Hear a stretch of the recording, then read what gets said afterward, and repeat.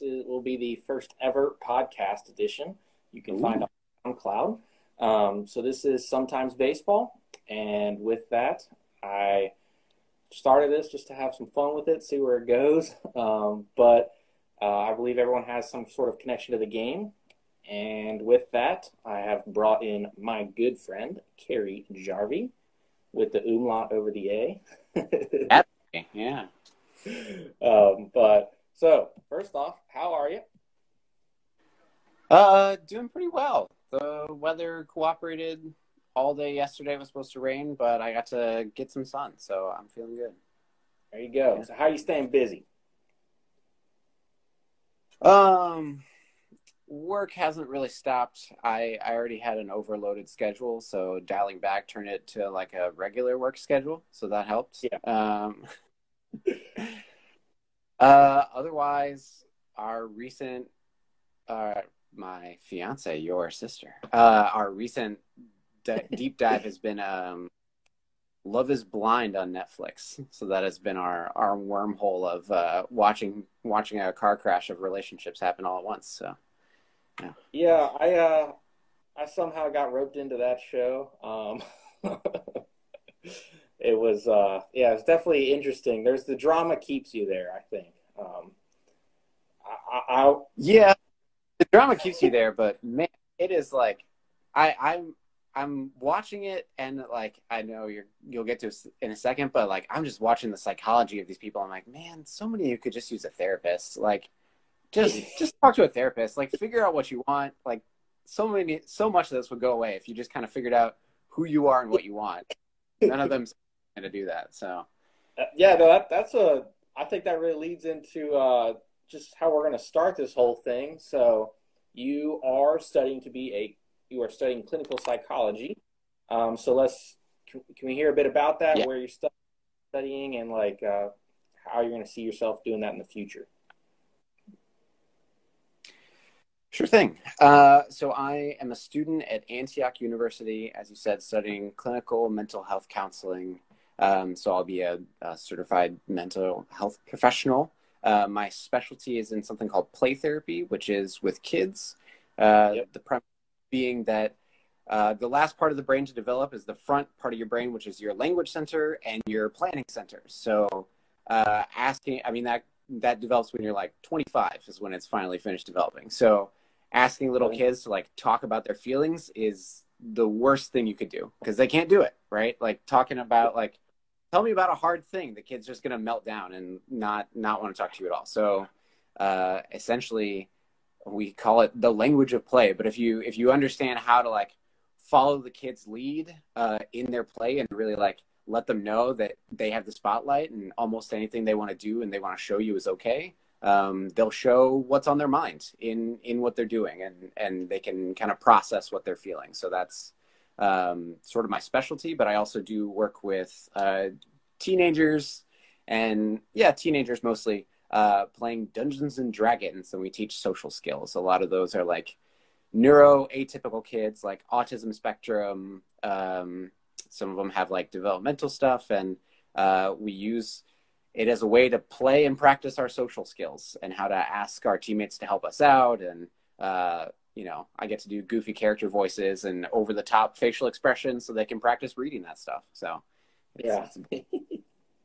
So you seem to be enjoying it. So what does the future look like with that when you finish school? Continuing on with the same work. I finished school in the fall. I'm going to continue doing telehealth, like online therapy. That's how we're doing it now. A lot of that turns into teaching the parents how to connect with kids rather than talking to the kids themselves. Oh, interesting. So while we're not able to meet in person, that's what it's going to be a lot of. But I look forward to having in-person connections with people again because that's way more fun. So I think all of us are. I think you definitely got that right. But you said something earlier that I'm kind of interested in. So you said like part of our brain doesn't develop until we're 25. Could that be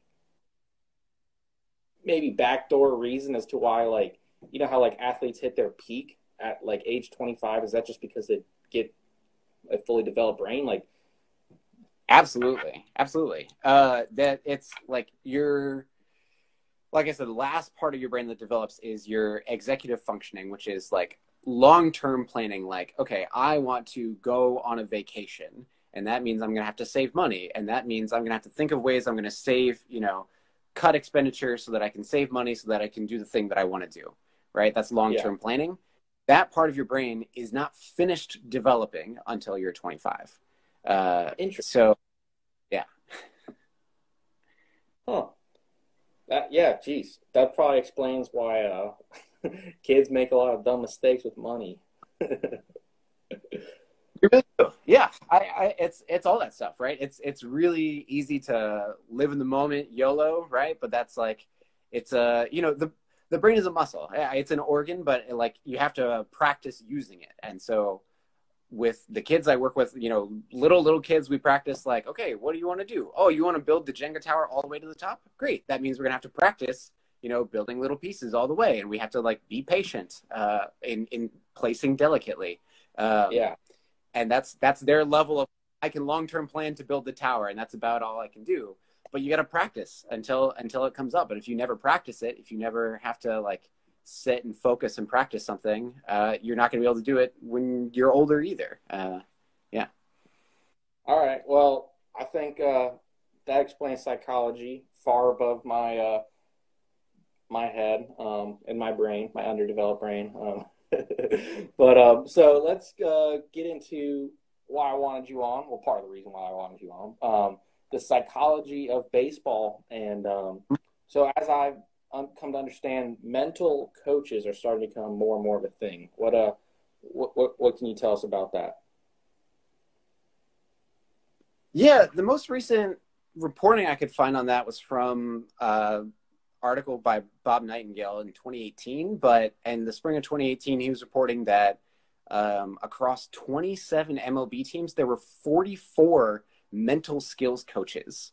In 2011, there were 20 mental skills coaches. So in the last like 8 years, it's more than doubled the number. I think the Yankees have 5 on their own. So it's a branch of coaching that is new but exploding. Yeah.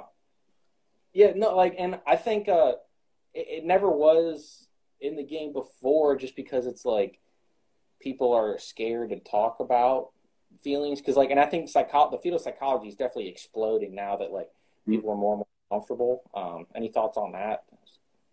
Yeah, absolutely. That's like a huge part of it is the stigma tied to it, right? Like people used to think, oh, I'm seeing a therapist, I'm seeing a psychologist. Like that's for crazy people. That's for like something's really wrong with you, something's really messed up in your head, right? But really what it is examining yourself, like taking a moment to really reflect and understand, like, why do I do the things I do? What motivates me? How do I get that drive? How do I, maintain passion? How do I keep myself focused when I'm stressed out?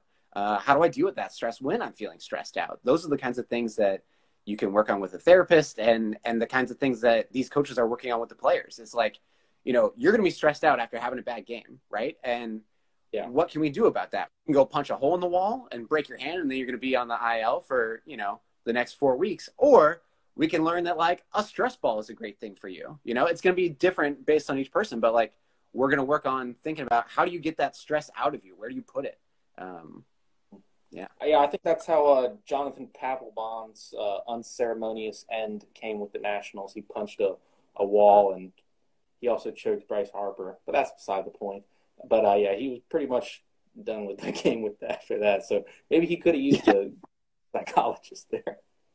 Well, that's a huge thing that these mental coaches are dealing with, is the fact that like, these are professional athletes. There are so many players in the minor leagues, and it's so competitive. The question is not talent, right? They have the talent, they have the drive. It's what gives you that edge, what gives you the thing that lets you stick in the league, that makes it so that you can be a major leaguer for the long haul. Like that 162 game season is not for everyone. It is absolutely, it wears your brain down as time goes on. And the people who are not able to be resilient, who haven't like built a support system or haven't done the things to like be successful over 162 games and like face that grind, like they're going to flame out, where otherwise like they could just as well be a pro ball player. They're just as talented, but they don't have the mental skills. They haven't built that muscle to stick with it.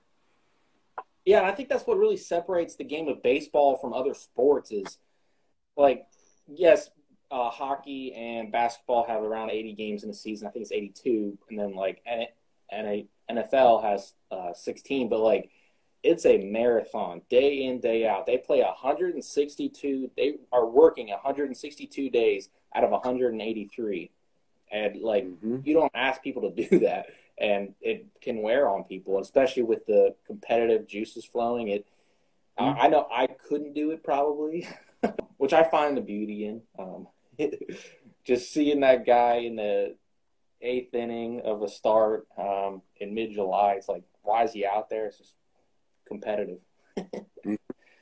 But yeah, that's like one of the great things that makes it feel like a testament to their all-around athleticism, right? There's so many parts of like, you got to have the hand-eye coordination, you got to have the speed, you got to have the strength, you got to have the endurance, you got to have the mental endurance, you got to have like you got to take care of your body in a way that it's going to keep up and not start breaking down at the end of the season, right? It's really like it's a testament. Yeah, and I think every team has come to that point where it's pretty much they're on like the same plane as to like what they can do in terms of like body health, mental health, other than the three teams who don't have mental health coaches. But I understand you have some thoughts on the game in terms of like how teams are breaking like the norms to try and gain advantages. So what thoughts do you have with those? Yeah, well, when you first approached it, you mentioned like just kind of mention like talk about the influence of the field of psychology in baseball. And psychology works on an individual level, and then psychology also works on a group think level, right? We are social beings, and that's kind of how we're built, and we read what other people are doing, and we want to be doing what other people are doing as a way to know that like I'm going to survive and I'm going to be all right and things are going to be okay. And that makes it really hard to break away from trends, break away from like what the historic thinking is. I mean, think like Moneyball, the Oakland A's finally were a team that was like, maybe we should take a walk. Like maybe that is helpful, right? Whereas like before, taking a walk is like weakness, right? You're not tough if you take a walk. Like you're just taking the free pass. Like you got to earn your hit. You got to earn that base. And it's like, it doesn't matter. Like it doesn't matter. Like a point's a point. And the better way to score points is to have somebody on first base. And it doesn't matter how they get there. And so that's like some of these historical ways of thinking that new cutting edge teams are willing to break away from. They're willing to let go of like, our best reliever needs to shut the game down.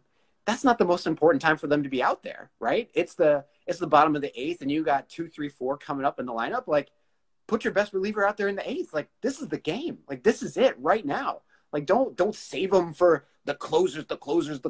Like, that's that era is long gone. Like John Hader and the Brewers is a great example of like throwing out that old thinking.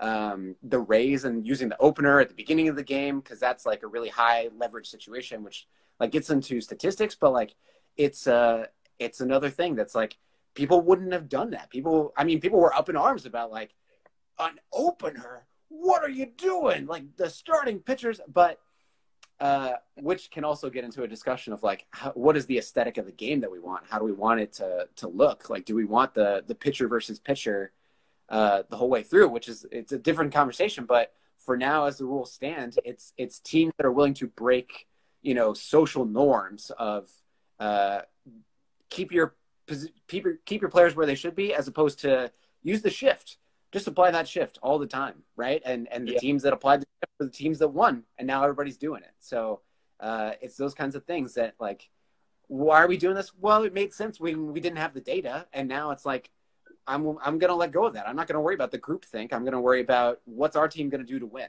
And yeah. You touched on a lot of points there that I think people are trying to understand of the game, just because it's progressed so rapidly in just the last Mm. 8 years, I think. I think 2012 was really like the really big start of like, wow, we're Hmm. going to implement every possible computation we can. But yeah, you Yeah. touched on a lot of interesting points. Leverage, for people that don't know, it's essentially like high leverage is essentially when the game is on the line. Like if there is a runner at second, one out, and their best hitter is up in the eighth inning, and it's a tie game or you're up by one, the game is on the line. Like you need to put in your best possible option there. Mhm. I think teams are starting to get there. It's just there's still like that feeling. I think for players, like in their mind, it's like I need to close out the game because it gives me that extra rush. So I think what teams are starting to do with the Brewers, as an example, is just accumulate a high number of high quality relief pitchers to be able Mhm. to minimize that risk across the board. Because it's like if they have somebody in the seventh inning going that should be a closer on another team pitching in the ninth, that's just as effective if they can just mitigate that risk across the last 3 innings, which is how the Royals won the World Series that year in 2015, I think. You know, you make a good point though. Is these teams that really just have so many high quality relievers? They can put them where they need to, um, and there's something really powerful about having a name for the thing that they're doing. Right, the closer is closing the game. They're putting it to an end, but there's not a name for the person who comes in the situation you said, right? Runners on base, the heart of the lineup's coming up. We need our best relief pitcher to come in and keep this catastrophe from exploding, right? We could lose the game right now. This is really high leverage. And there's not a term for the person who does that. I think there used to be an old term, like the firefighter, the fire engine, Fireman.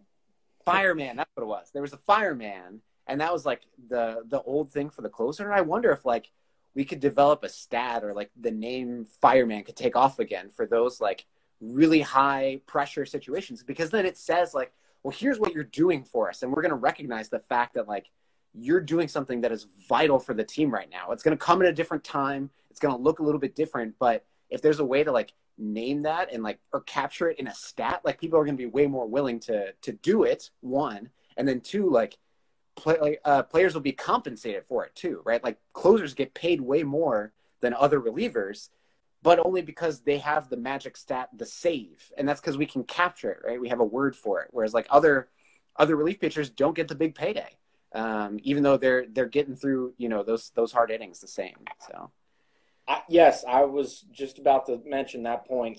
You make a great point there. The relief pitchers want the closer role because they get those saves. And as history shows, and how simpletons think, to be blunt, the save is something they can put their hands around. So they're going to get paid more because all saves are viewed equal when they're mm-hmm. really not. If you are up by 3 and facing the 6, 7, 8 hitters, that is absolutely not the same thing as being up by 1 facing the 2, 3, 4 hitters. Absolutely, it's different situations, but they're treated the exact same way. And I think once people can develop stats for that, that's when people are more willing to be in different situations to be able to want those roles and then be fairly compensated for it. Like Dellin Betances, he for the Yankees, he got in a big fight in arbitration because he didn't have any saves. I remember this. Yeah.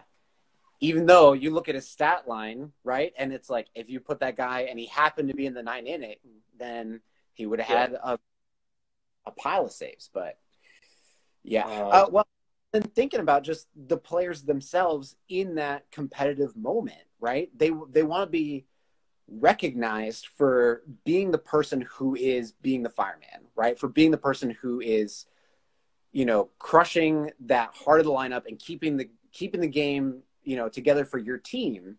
There's power in recognition, right? There's power in feeling like I'm the person who does that for us. And it makes you that much more motivated to go out and do it. And,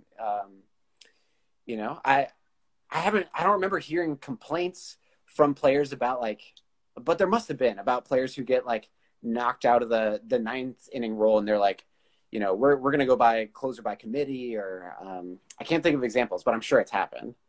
Yeah, no, just one example from Matt's knowledge. The Nationals traded for Jonathan Papelbon, and he had a no trade clause, and he would only agree to being traded if he would be guaranteed the closer role, which at the time didn't seem like the best idea because our closer we had, Drew Storen, I think, he had like 30 saves. He was just shutting the door.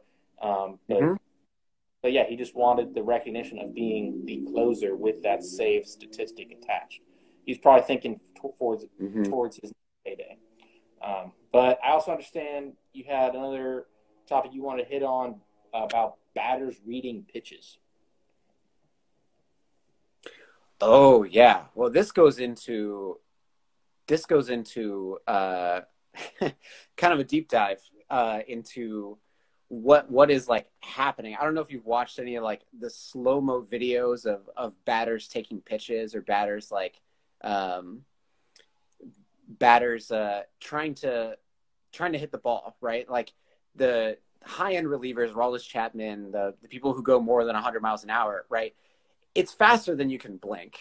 And it's faster really than you can think about it, right? And so a question people sometimes ask is like, how is it that batters even stand a chance? How is it possible that they can even stand up there and get any kind of hit? And part of the answer is that they are reading the body language in the windup. So this is part of like what makes really good batters good, is that they have really good vision, and it makes really good pitchers good because their release point is identical for their different pitches. So if you can disguise your body language more as a pitcher, it's going to be so much harder for the batters to understand what's happening. But all this, well, I'll pause there because I'm curious for your initial reaction to that. No, I just read some article the other day talking about batters being able to hit, and they tried looking into it, doing like all these tests and skills with I'm assuming one of your all-time favorite players, Albert Pujols, and they said number two on my list. Yeah. All right. He sits in like the 97th percentile in terms of like hand-eye coordination for like the human population, and they said it's either one of two reasons. One, he's just really good at hand-eye coordination, or two, he's really good at hand-eye coordination because he spends 6 hours a day training to hit and using his hand coordination, and it's one or the other. So. That's exactly it. And I don't know if you read, I just read an old book, but a great one, Malcolm Gladwell's Outliers, which is the story of success. And in there, he cites like a study that's become kind of famous, the 10,000 hour rule, which is like 10,000 hours of deliberate practice, like really trying to get better at something, is what it takes to be really successful, which translates to about like 10 years of a 40-hour work week of doing that specific skill. And so when you think about successful batters like Albert Pujols or Jose Altuve, I'm trying to think of who else has like a really high average, but which is not the defining feature. That's so old school of me to think that that's the defining feature. But the really good batters have spent a really long time in the batting cage reading a human's body language and trying to figure out what's going to happen next. Because that's all they can do. They can look for the pattern of the hand movement, and then they're just guessing, right? They're kind of guessing. It's a very educated guess based on all those hours they've put in, based on like the count and the situation and all that practice, understanding what's going on. But there's actually other studies that show batting practice is not very helpful for batters. Like taking the cages before the game, some players actually say they don't want to do it because it's not super helpful. It's not the same as the real life situation. Taking 60-mile-an-hour softballs off a machine is like, yeah, you can get your mechanics down, but it doesn't help you understand what the pitch is or catch up to a ball that's going, 95 to 100. And that's what you need to practice doing if you're going to be successful. So, yeah. Yeah, the this is a random connection I'm making, but the movie The Rookie with I think Dennis Quaid, like he was a coach of a baseball team, and he was like some 48-year-old guy who happens to throw 98 miles an hour. Anyway, he started throwing these fastballs to his perpetually horrible team, and then they can finally start hitting better. And that's really just because they are practicing hitting fast pitching as opposed to practicing mechanics, which is two very different things. Yes. Yeah, they're completely different things, right? And that's part of you got to practice what you're doing. Yeah, you got to practice the skill that you're going to use live. That's the best way to set yourself up for success. So, yeah. Yeah, I agree. Any last thoughts on those? Before we jump baseball history. Well, the last thing I was thinking about is,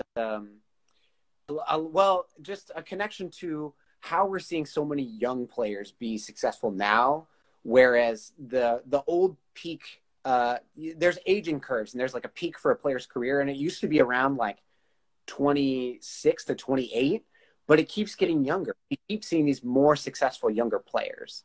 And one of the things that's helping that is they're practicing younger, right? There's more year-round baseball. People are playing in Florida and California, all year round. But the other thing that's happening is a lot of the knowledge is being transferred electronically that used to take doing live. So it used to be that like old players were pretty competitive with young players because they had that many more hours of deliberate practice. And even though, they're older, their swing speed is not as quick as it was, they are wiser and they kind of know what's going to come. And now that wisdom is coming at a younger age because there's video footage, there are, entire teams of analysts that are noticing like, hey, on 2-1 counts, you tend to swing for low and outside. So you got to watch low and outside. Pitchers are going to come at you that way. And players are able to better gain that wisdom sooner. And so that's another part of this young player revolution that's kind of happening. Yeah, no, I think the young player thing that's happening now is it's kind of like a catch-22 because it's like everyone is loving the production they are putting into the game, but people are so fixated on the younger players, no one's actually focusing on the major league game happening. What they are looking for is who's going to be like the next Mike Trout, who's the next Francisco Lindor. They're so focused on like the prospect lists, people are kind of losing sight of what's really happening on a major league level.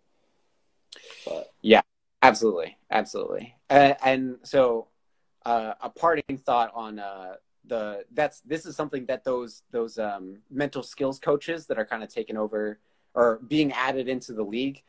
This is something that they would work on with players. And another thing that they work on with players is like habits of success, because there are things you can do to make yourself more successful, and there are things that will get in your way.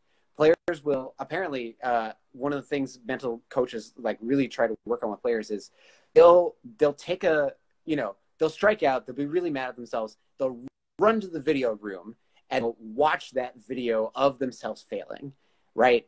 And in that moment, you're only upset. Like, you're upset with yourself, you're frustrated, disappointed, right? And so the lesson you're learning is watching yourself fail. And you're cementing, like, look at me failing. I'm a failure. I messed up that, right? That's not the lesson you want to learn from that. That's not how you're going to get better. And so what they're working with players to do is to remove that from the game, really, take a deep breath, focus on your next at bat, gather yourself, give it some distance, revisit it, tonight, tomorrow morning when you're in the video room and you've kind of cooled down and you can really more objectively look at what went wrong rather than in the heat of the moment, which just cements in your brain like, yeah, I totally screwed that up, rather than actually learning from it. So that's just another example of things mental skills coaches are kind of working on with players. Yeah, and I think that beautifully transitioned into today in baseball history. So 16 years ago, May 18, 2004, Randy Johnson throws a perfect game against the Atlanta Braves at age 40. So that kind of goes against what we were talking about in terms of being so focused on failure. Now, arguably the pinnacle of achievement and Mm-hmm. being young to having success at an old age. So I guess do you think that's the pinnacle of achievement, throwing a perfect game? Like it's a pinnacle of singular achievement. Is that like what you would say Mm-hmm. like for a baseball pitcher?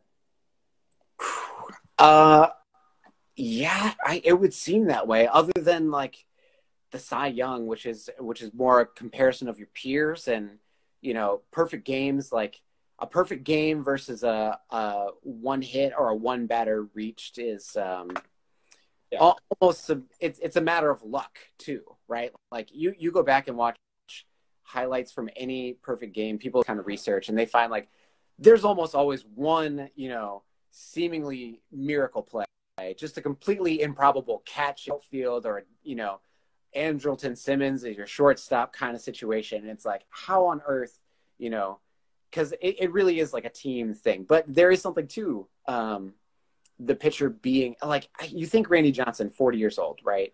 Like he just an absolute strikeout machine.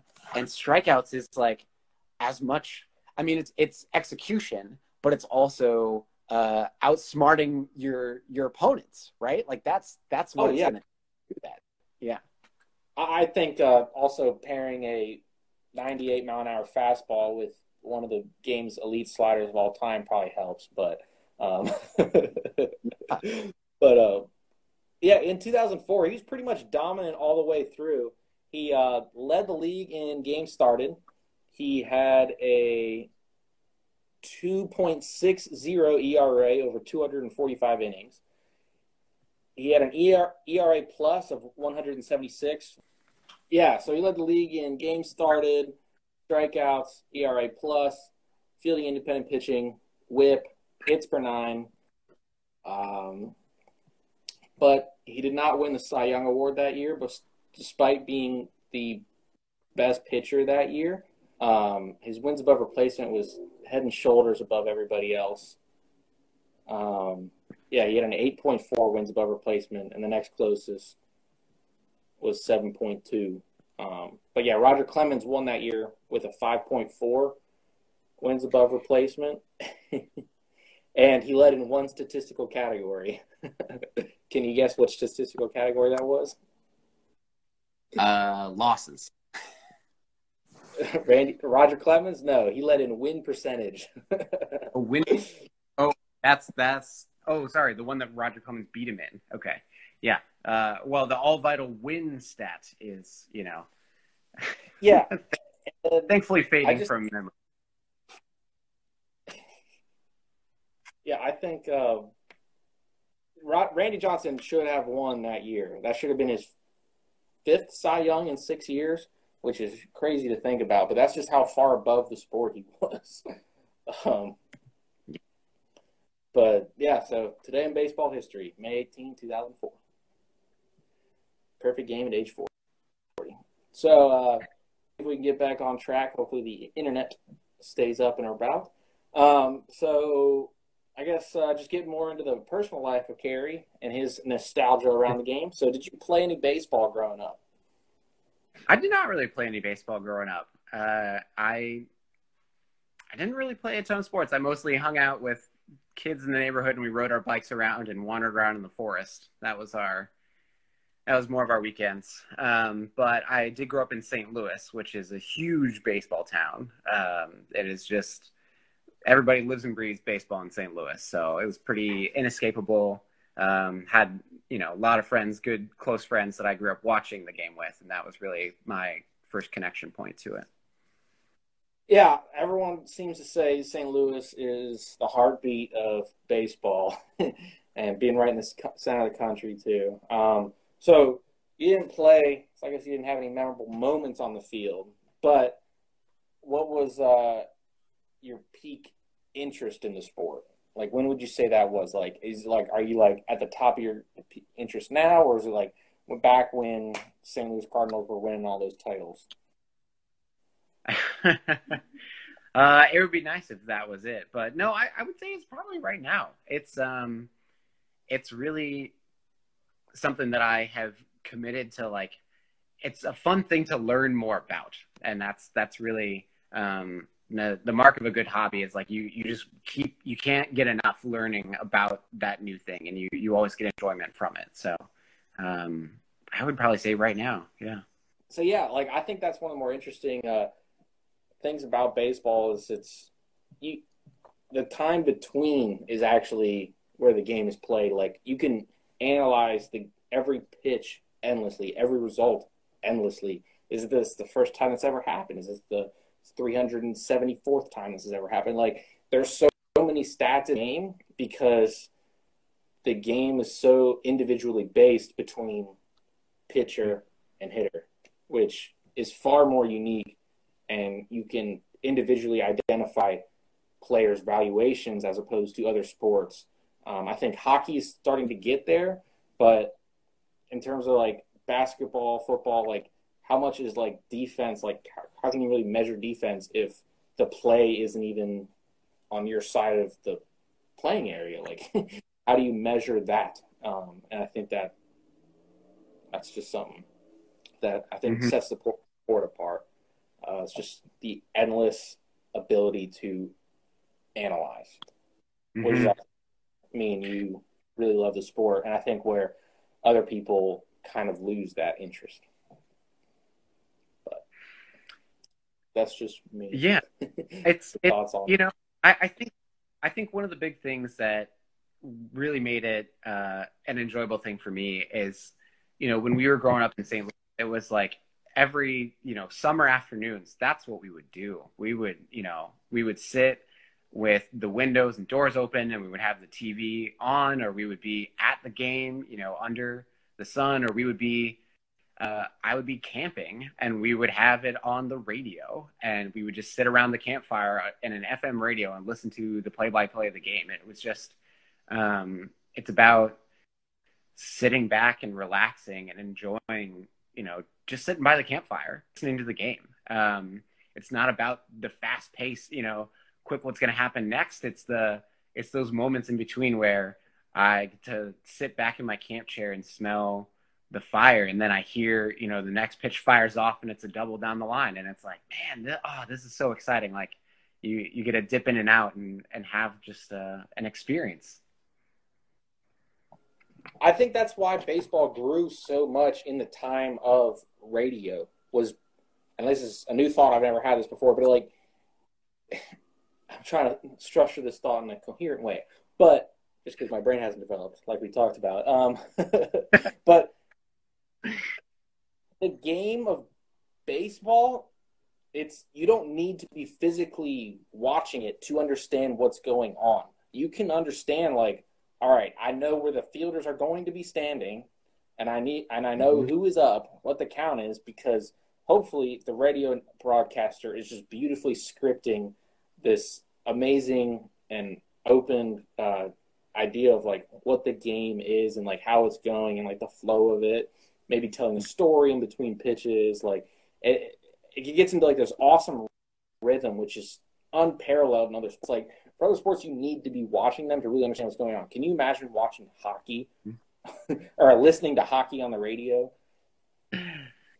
No, it's you know, this person passes this person passes this person, but baseball really has a continuous like pause, stop, play, pause, stop, play, pause, stop, play that lets you have the image in your mind of what's happening. And it's so interesting because now that we're talking about it, it makes me think about the language of baseball and how we talk about the game. You can say runners in the corners, 2 out, you know, 2-1 count, you know, Pujols is up. Like, great. I have the whole image of what's happening. And I did was say a bunch of numbers, right? And you knew immediately what was happening in the game.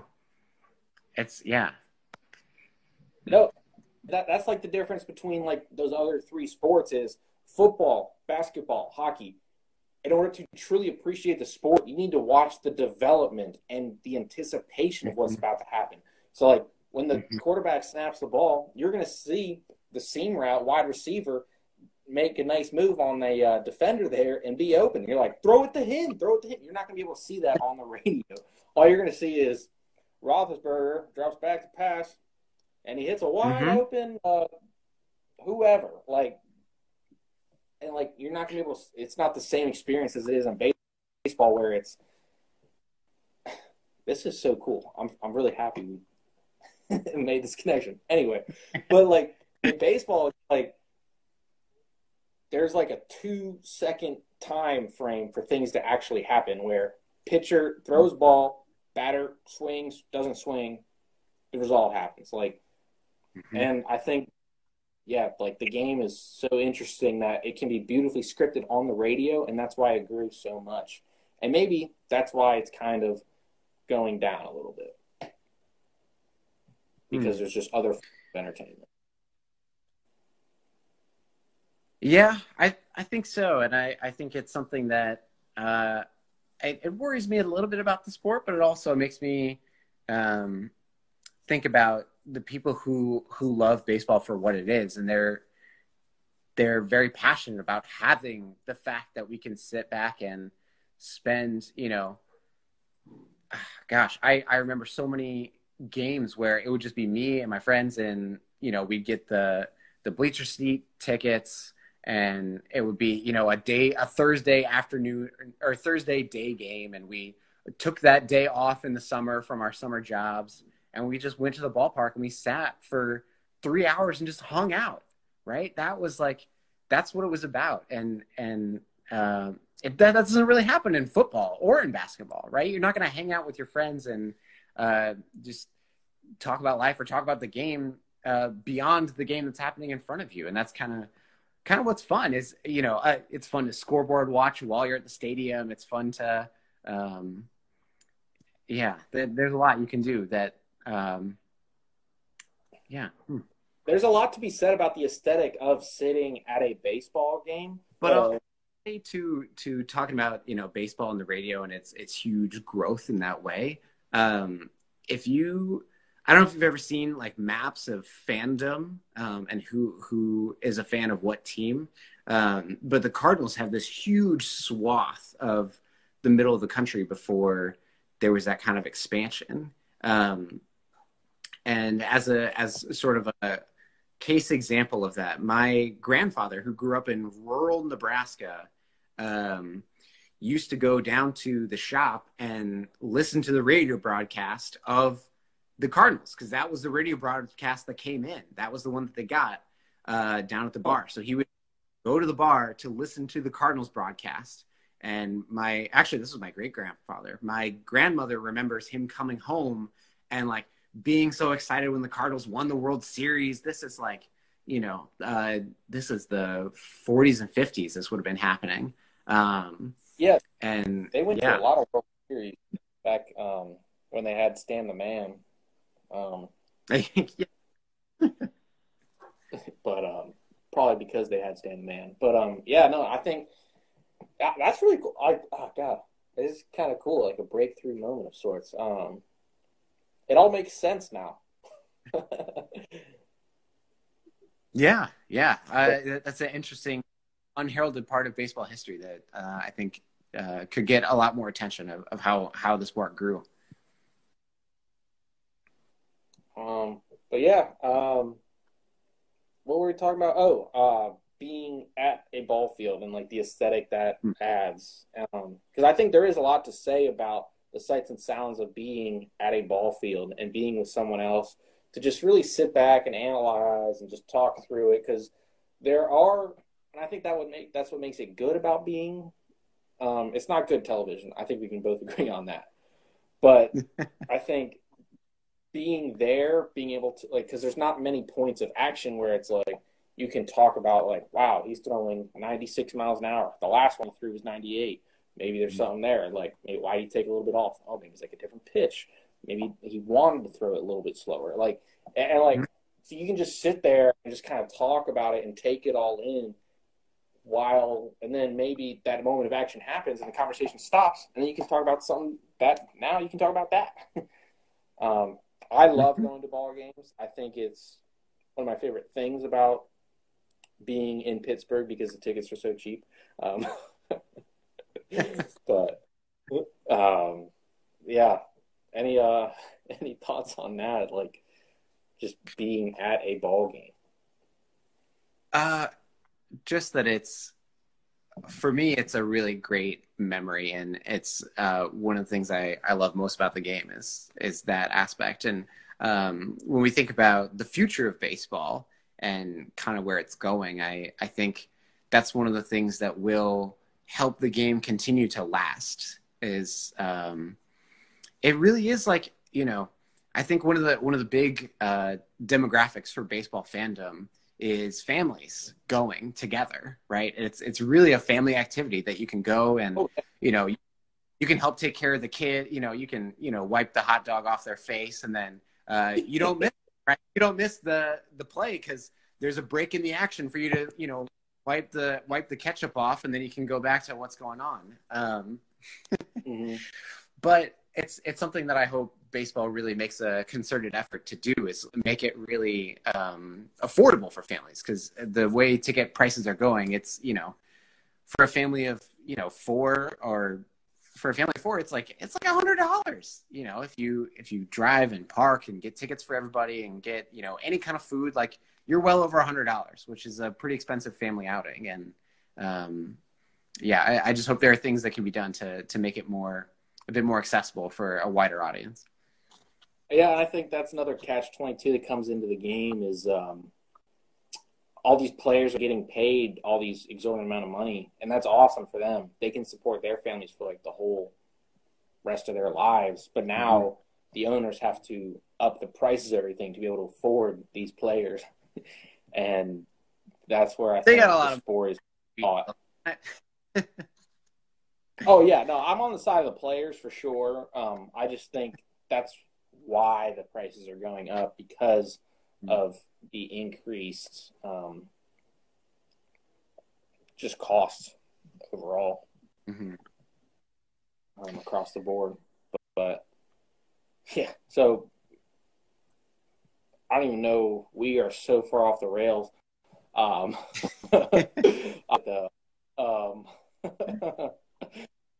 let's get back to the questions I have. Who got you into the sport? Like which player or which person, or You can take it any way you want, man. This is sometimes baseball. who got me into it? It was family friends of ours, the Eplins. They were the ones, best friend growing up, Matt. They were the ones who always had the game on TV. Like if the game was on, it was on their TV at their house. No matter what was going on. And so, yeah, we would dip in and out of the game while doing other stuff, or we would sit and watch the game for a whole afternoon. That's really who on a person connection, my friend Matt and the Eplin family, they were the ones. But on a bigger scale, it was I was born in 91, so I watched, Mark McGwire was the man in 1998. Like it was all we talked about in first grade, was the home run chase, him and Sammy Sosa. I remember those Mark McGwire seasons. Then to tack immediately after Mark McGwire to have Albert Pujols, become, he was. It's just like he's the player. Yeah, I almost thought of doing a Cardinals moment. May 18, 1998. Mark McGwire hit 3 home runs, 3 2-run home. As part of his steroid-fulfilled prophecy of breaking Roger Maris's home run record. But yeah, I know. I saw they're coming out with like a new documentary about it on ESPN. Apparently, there's like some behind-the-scenes footage that nobody's ever seen. I don't know. I'm sure I'll watch it. But well, with lack of live sports, we may as well remember the great moments. So. Yeah, and gosh, what was I gonna say? Yeah, like that also like saved the sport in a way. just because of, like, the fallout of, like, the 1995 strike with no baseball. Mm-hmm. But yeah, all right. Getting back on it. So I asked you to rank your top 5 favorite players. Do you have them? Mm-hmm. I have them in the other room, but I should be able to remember them pretty well. Let's see. We'll start with number 5. Number 5 is Matt Carpenter, mostly because he's the kind of guy. Matt Carpenter, he's the kind of guy who is undersold as a team player. He's the kind of guy when he was at his peak, really provides a lot of value to the team, but is not necessarily, he's not at the top of any statistical category, but maybe walks. He was at the top of at one point, maybe doubles at another point, but just a solid, defender, all around player, team contributor. He had a series of years where he was like, 3 to 5, hovering on the, 4 or 5 win range, and just, yeah. And I love his beard and I love his eyebrows. Just look at this. In 2013, he led the league in runs, hits, and doubles, and he finished 4th in MVP balloting that year. So that was his age 27 season. His player valuations have been pretty good. He's been worth 8 wins across the board. He's a good player. He's a great player, but when you think of like all-star representatives, when you think of like who are the stars of the Cardinals, like maybe he's on other people's list, but I think outsiders don't really know about him. Cardinals fans certainly know, like, Matt Carpenter brings a lot to the team, but he doesn't get a lot of attention from the league or baseball at large. But that's all right. I think my burning memory of Matt Carpenter is when Todd Helton pulled the hidden ball trick on him in Colorado. Not as great as moment. No. Let's number 4. I went with Joey Votto. Similar. Joey Votto, pretty great. He's I picked him because he's a great interview. If you ever listen to any of the post-game interviews with Joey Votto, he's like really insightful, but also like kind of sees beyond the game. He's like, I know it's a game, right? At the end of the day, it's a game. It's a game, and yet he has the skill, and he takes it seriously, but he's also aware, like, I play a game for a living, and that's all weird. I love his commentary on all that. No, yeah, I just listened to this recent interview he did on The Athletic on the podcast with Joe Posnanski and Michael Schur, the co-creator of The Office, Parks and Rec, Good Place. He played Mose in The Office. Those two have been doing a podcast for like the last 10, 12 years or something like that. But they had Joey Votto on, and they were talking. Joey Votto is like a student of the game. Like, he's a major historian of the game. You know how you hear about that. So all his time reading. And Joe Posnanski did this really awesome thing called the Top 100, ranking the top 100 players of all time. And so Joey Votto, being a historian of the game, he actually reached out and wanted to give his insights on why he thought Posnanski was wrong, which I thought was just hilarious. And they were also talking about how Joey Votto, he actually goes by Joseph to like his mom, but Michael Schur was I think it's probably better that you go by Joey to everyone else, because you would not have made it as a baseball player, because Joseph Votto is not as fun as to say as Joey Votto. But no, Joey Votto. But on the topic of fun, that is my number 3 player is Shohei, who hasn't had the chance to prove it yet, but I love just his story and how he came to the United States to play baseball, and just for love of the game, that he was one of the top competitors in Japan, all-star athlete, and he could have cashed in on a big contract by waiting until he's 25 years old to come to the United States. He didn't want to wait that long. He was like, I want to start competing against the top players in the world, and I don't care if I have to make the minimum salary to come to the United States to do it.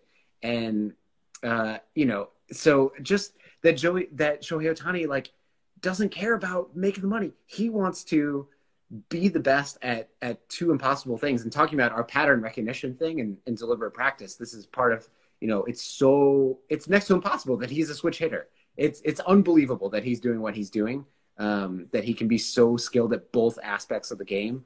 And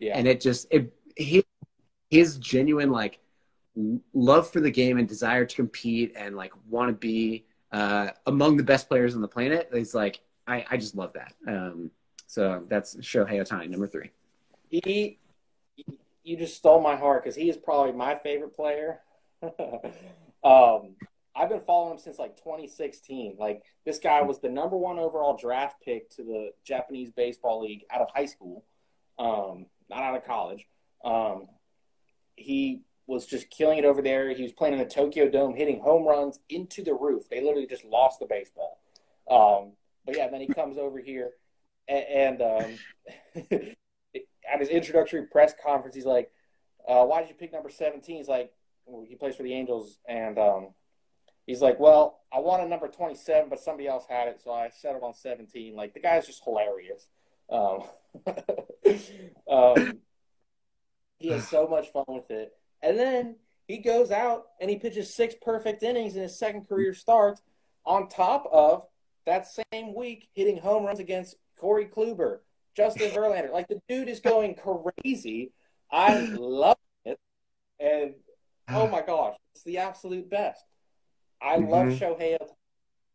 I'm so happy I was able to go to a Mariners Angels game. This is where I got this awesome shirt.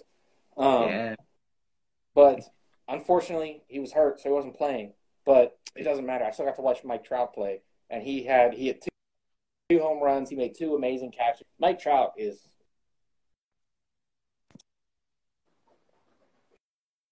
sorry. My phone's running out of battery. But I love Shohei Ohtani. Yes. Yeah. He's really love as a player. He's pretty fantastic. And after Ohtani, number 2, Albert Pujols, we've already given some time to, but the machine, just incredible hitter, absolutely relentless year after year. I mean, you look back at his, it's more fun to look at on Baseball Reference, his statistical record, because you see all that. It's everywhere, just where he was the leader in so many categories, and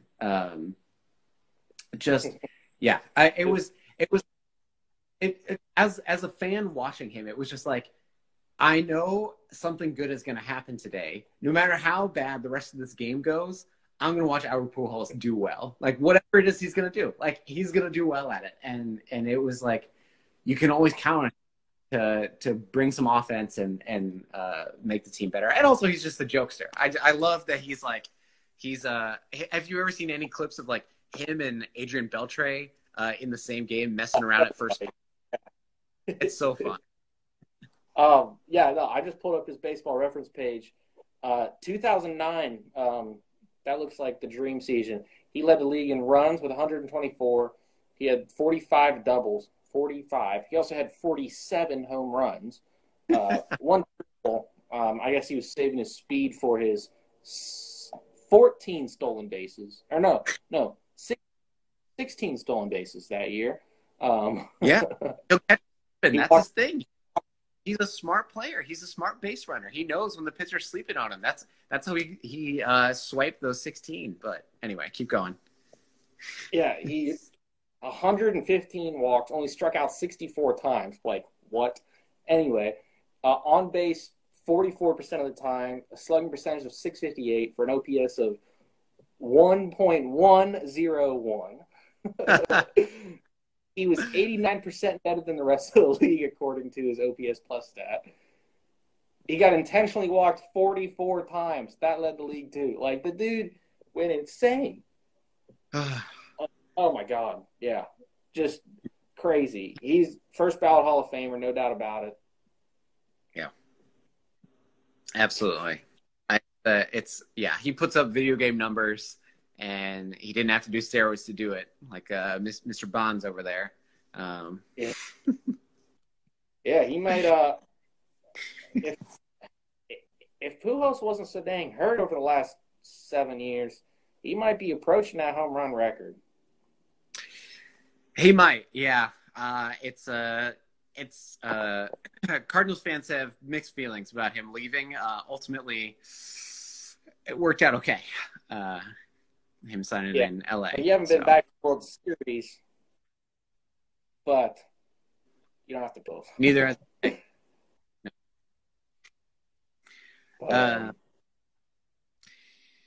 Yeah. So number one, I figured, the obvious choice, number 27, is too easy to put even in my top 5. I was like, he's going to get enough attention, Mr. Mike Trout. So I gave number 1 to when I thought best player, the person who popped in my head was Yadier Molina. Another, like, people knew him as like a really great defensive catcher. People knew him as like a really hard worker. People, like, if you go to his like offensive stat record, you can point out the season he decided to try to get better at offense, because then he was just the best offensive catcher in the league. And he's the kind of player where it's like, wherever he chooses to give his attention, he's going to be phenomenal at that thing. I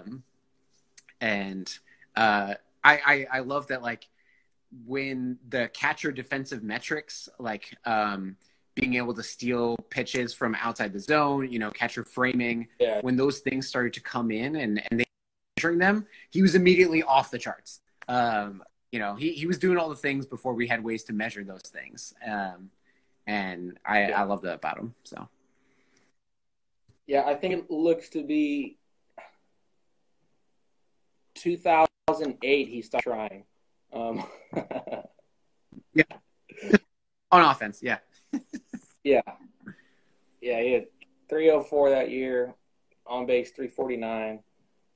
He won the Gold Glove, but just his hits went from 97 the previous year to 135, in almost the same number played. But that's funny. So wait, run. We got 5 as. Runs in the Matt Carpenter, Joey Votto, Shohei Ohtani, Pujols, Molina. Molina. Mm-hmm. All right, I will put that up tomorrow. But so, any last thoughts before I give the fun story I found? I'm excited to hear the fun story. This has been great. Yeah. I end the show every week, or whenever I do it, with a fun story I find or that I know. This one I knew, and then I did a little bit more digging on it. So September 27th, 2009, Mike Blowers, he was an amateur star in the Seattle area, really just was amazing. Everybody loved him. He spent 3 different stints with the Mariners in his career and landed a broadcasting gig with the team after his retirement. So what they do before every game is they do like what's called like a pick to click before every game, essentially picking what, like, the player of the game, who he thinks is going to be the player of the game. And he started out by saying, well, I think it's pretty obvious. I'm selecting Matt Tui Asasopo. And he had a very peculiar prediction before the game. He predicted he will hit a home run, which would be Tui Asasopo's first career home run as a fringe minor league prospect. He added some strange stuff by saying it would be Tui Asasopo's second at bat of the game to left center field in the second deck of Toronto Stadium. So if you don't know Toronto, it's basically a circle with like the the levels basically stacked on top of each other. So hitting into the second deck isn't that too outlandish of an idea. And lastly, it will be on a 3-1 count, and he'll hit it off a ball. So just to rerun his prediction, Tuiasa Sopo, who has 0 career home runs, he will hit a home run, first career home run. It will be on his second at-bat to the second deck of left center field. It will be on a 3-1 count off a fastball. So what follows is the stuff of legend. So the legendary Dave Niehaus is on the call, and he essentially transported back to the role of a child as the fourth pitch of his second at-bat comes inside to make it a 3-1 count. He is laughing. He says, I've never been more excited for a 3-1 pitch in my life. So Tuiasa Sopo fulfills prophecy, legend, just Mike Flowers' sense of spiritual, godlike ability that he has of prediction by hitting that 3-1 pitch off the fastball to left center field, just missing the second deck. Dave Niehaus, if you haven't seen it, I will post it, but on the Instagram page. But if you haven't seen it, go watch. It is hilarious to listen to Dave Niehaus shouting, "I see the light." This is 33rd year of broadcasting. He's seen it all, just not that. So SB Nation, they ran the odds of all of those occurrences. SB Nation ran the odds of all those occurrences happening at the same time as 1 in 3,703, or 0.027%. So Blowers confidently called that shot for a guy hitting 8th in a lineup out of 9 spots, who had never hit a home run, a fringe big league prospect, while including all of the necessary details. If that isn't a fun baseball-only story, I don't know what is. So measurable and so statistically driven and measurable. Only baseball could you have someone call so specifically this line of like, it's going to be the 3-1 count. It's going to be this specific instance, this specific interaction between these two players, that this is going to happen. Like it is exactly as you said, only a baseball story. Yeah. I'm so glad I looked deeper into that. Just because that I know I've heard the story before, but just looking back, it's hilarious. It's so pure that Dave Niehaus is like what he said. Like, oh, I just love it. But so yeah, that's all I have. Thank you for being on here for an hour and 15. I know you're busy, and I know you got dinner. No, it's fantastic. I don't know how long these typically go, but I appreciate that we got to do this. This was a lot of fun.